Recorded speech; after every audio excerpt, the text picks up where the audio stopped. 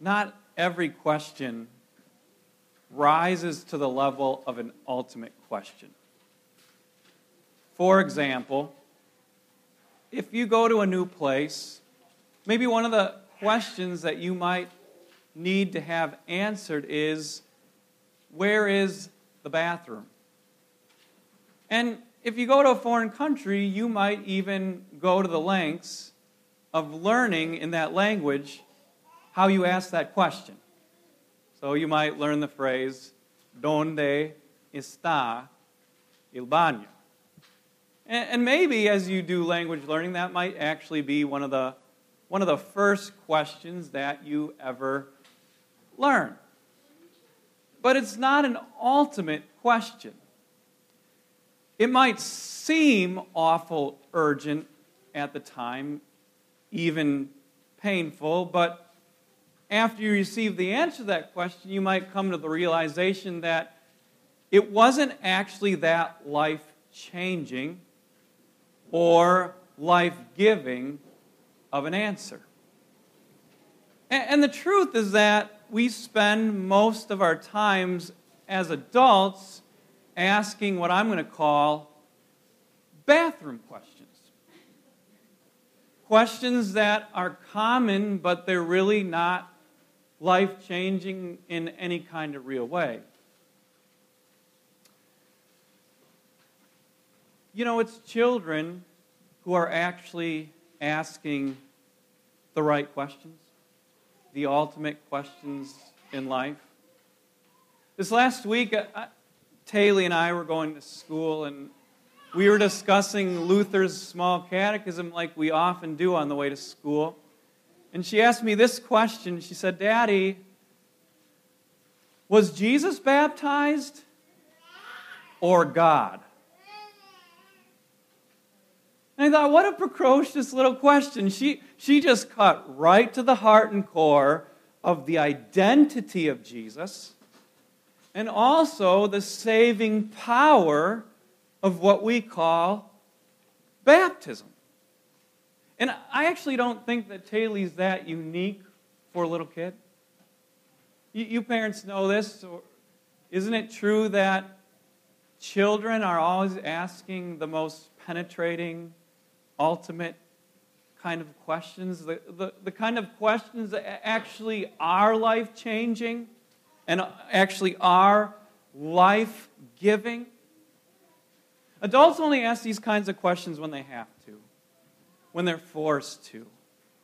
And so it happened in Jesus' ministry that he became the catalyst for many people to ask what we would call not bathroom questions, but ultimate kind of questions.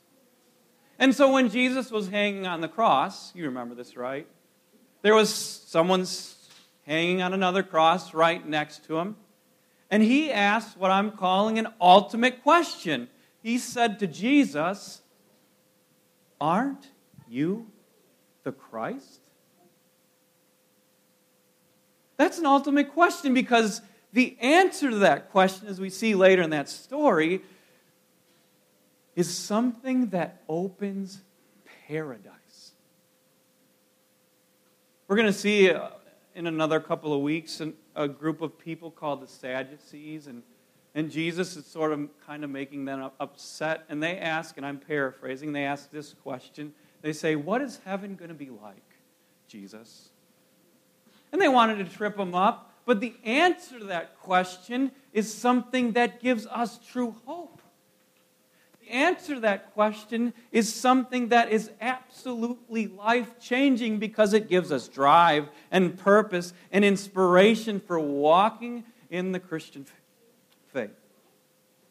And today we have another one of those kinds of questions.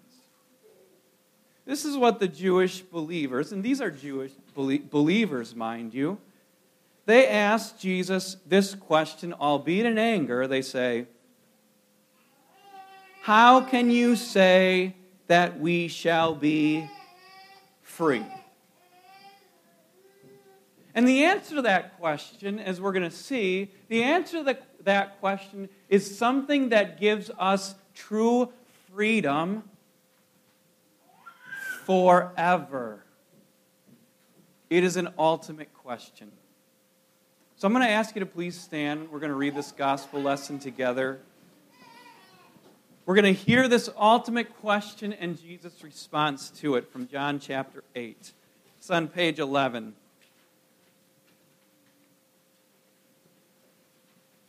To the Jews who had believed in him, Jesus said, "If you hold to my teaching, you are really my disciples.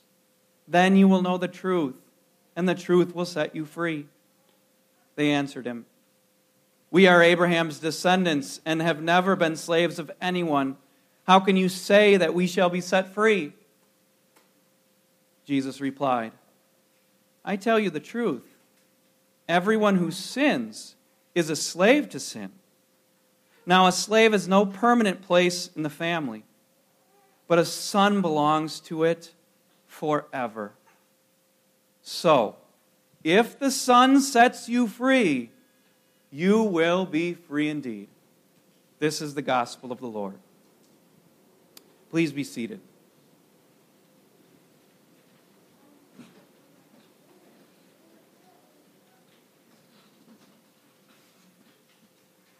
I'm going to take it for granted that you actually want to be free.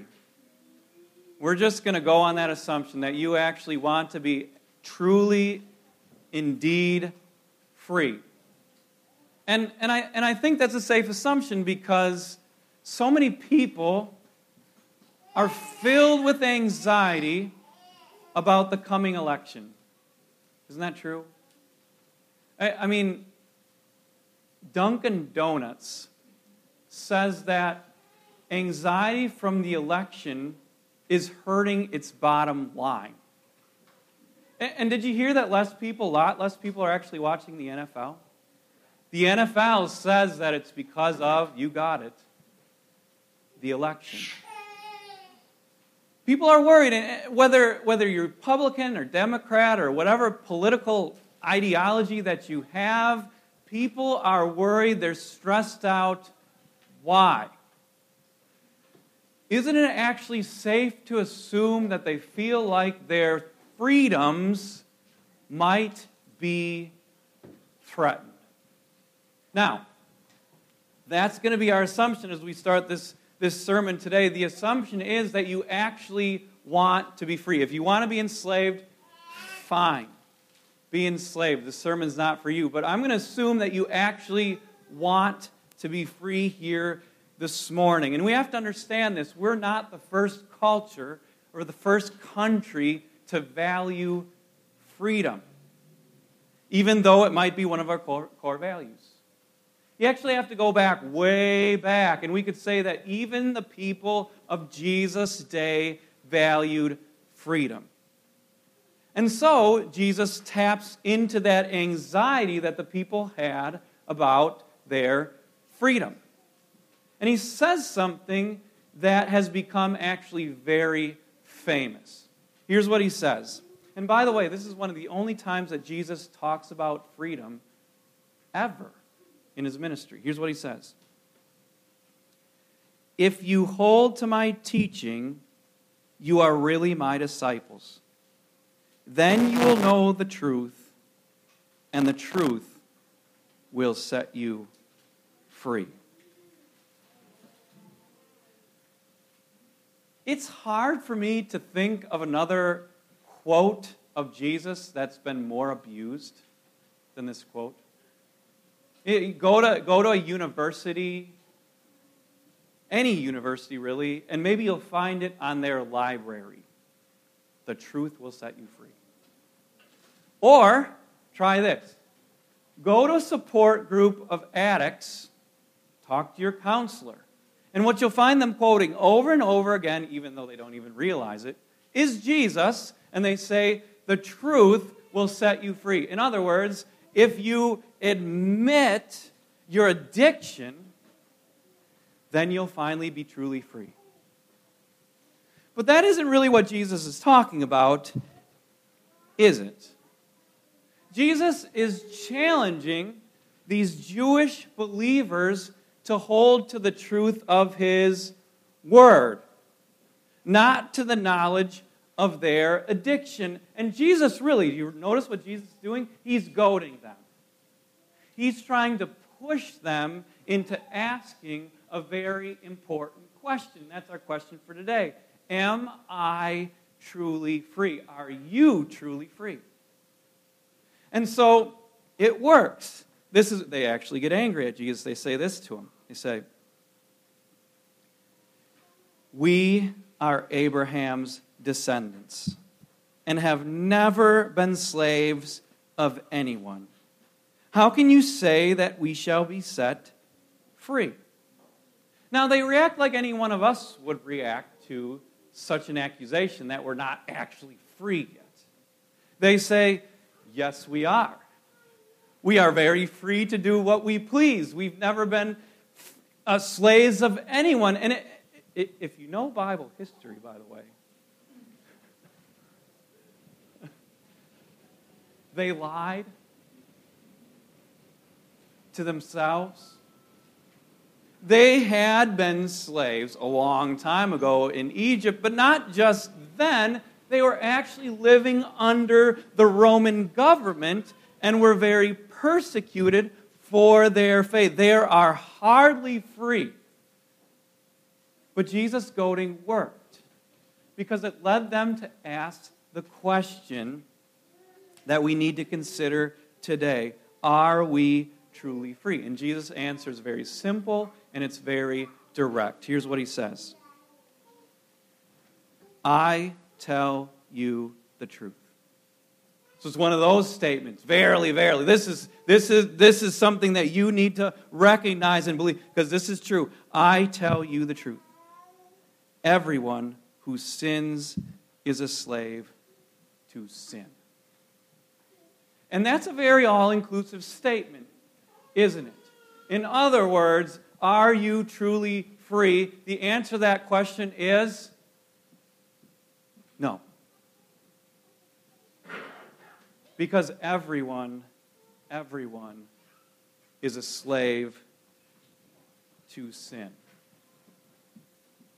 If you think that you are free, Jesus says, you are under a powerful delusion. You are lying to yourself because you are not free. You are a slave to sin.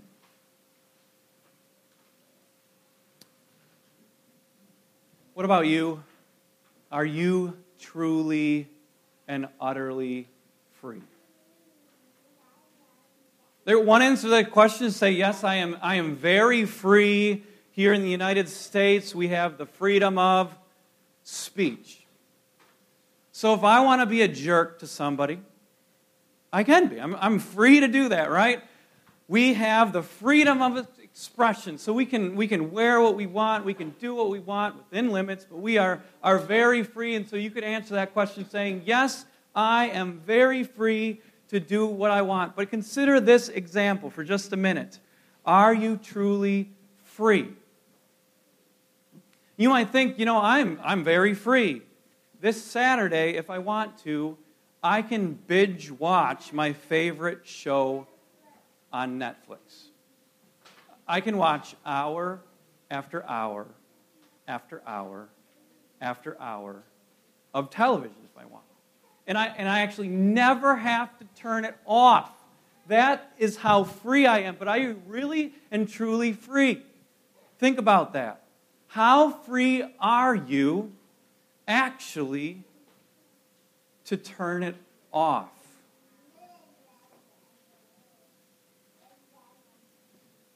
Isn't that the hardest thing in the world?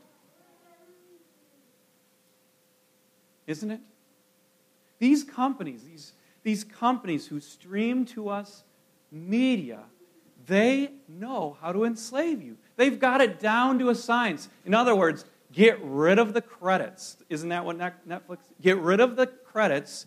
You don't even have to press play for the next episode. It'll just go right into it. They are geniuses at keeping you staring at a blinking screen for hour after hour after hour. And let me ask you this question then.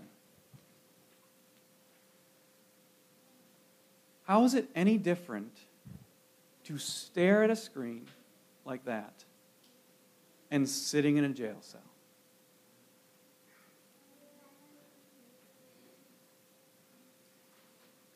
Are you truly free? The only thing, as Jesus says, you are free to do, without limit, is to indulge yourself. Or let's just do another example for a second. How free are you to be truly generous with your money? I admit that you have bills to pay and you have to take care of your responsibilities and your debts and things like that. But what happens if you have a little bit extra? How free are you to give it away and not spend it on yourself? Isn't that the hardest thing in the world? That is not true freedom. To have to overcome obstacles and break out of the jail cell. We are still very much enslaved to ourselves. And that still is not yet true freedom. And these are just only two examples. But here's the worst part of this kind of slavery and breaking out of it. Jesus says this, "Now, a slave has no permanent place in the family." In other words, you can self-indulge. You can decide, I'm not going to deny myself. I'm just going to keep on sinning and wasting my life in all these different ways. But it's all going to become crashing down because a person who is enslaved to sin doesn't have a permanent place in the family, Jesus says. We could compare it to this. Jumping out of a plane. And you're saying to yourself, wow, am I free? It's amazing. I can do anything that I want. This is true freedom. I'm as free as a bird. And then, splat. It's all over. And I'll tell you what. The worst kind of slavery is a freedom that ends in death. That's an ultimate kind of slavery. Are you truly free? Jesus continues and he says, "So if the Son sets you free, you will be free indeed." You think about that, that makes total sense. That if the Son, the beloved Son, goes to the Father and says, there's this slave, and I want to set him free. I want to pay his debts, her debts. Dad, I want to set this person free, and I want to go more than that. Not just set him free. I actually want to make him part of the family. Give him the same inheritance that I have. Give him everything that you would give to me. Make him a part of the family. Give him a permanent place. And that makes sense. If the Son would go to the Father who loves the Son, that if the Son would do that, then you would be truly free. And so really we have to change the question because Jesus says, if the Son sets you free, you will be free indeed. So we're not going to ask the question anymore, are you truly free? We're going to ask this question, did the Son set you free? Because if the Son set you free, then you are free indeed. Did the Son set you free? Let's ask that question. Did He become incarnate for you? Did the Son live perfectly for you? Did the Son die a bloody death as a slave to make you part of the family? Did the Son adopt you into His family by the power of holy baptism? Has God, in Jesus' name, made you a son and daughter of Christ? Actually, we have to stop asking questions, don't we? And we have to turn it into a statement. Since the Son, Jesus Christ, has set you free, you are free indeed. You truly are free. You are like birds that can soar. You have the run of the house. You have the riches of your Father. You have peace with God. You have everything that it means to be a son in the Father's house. You are truly and utterly and forever and irreversibly free because the Son has set you free.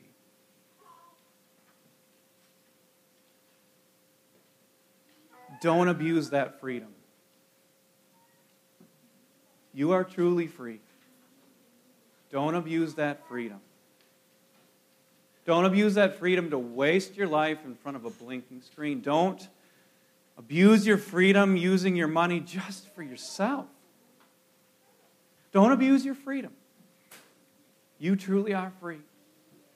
There's another side of that coin, too. Don't let anyone ever, no hope, no power, ever take your freedom away. The Son died to win for you true freedom. Nobody can take it away from you.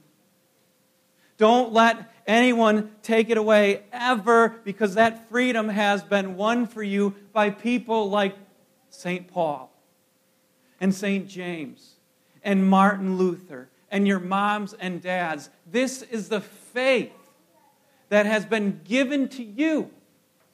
This is a faith on which you have based your whole life and your whole hope for salvation and freedom. Today's not just Reformation Day. Today, in a very true sense, is your declaration of independence. Not from God, but from all sin and its consequences forever and ever. So lift up your voice and shout, I am free. Even to turn off the lights. Free indeed, free at last. Please stand.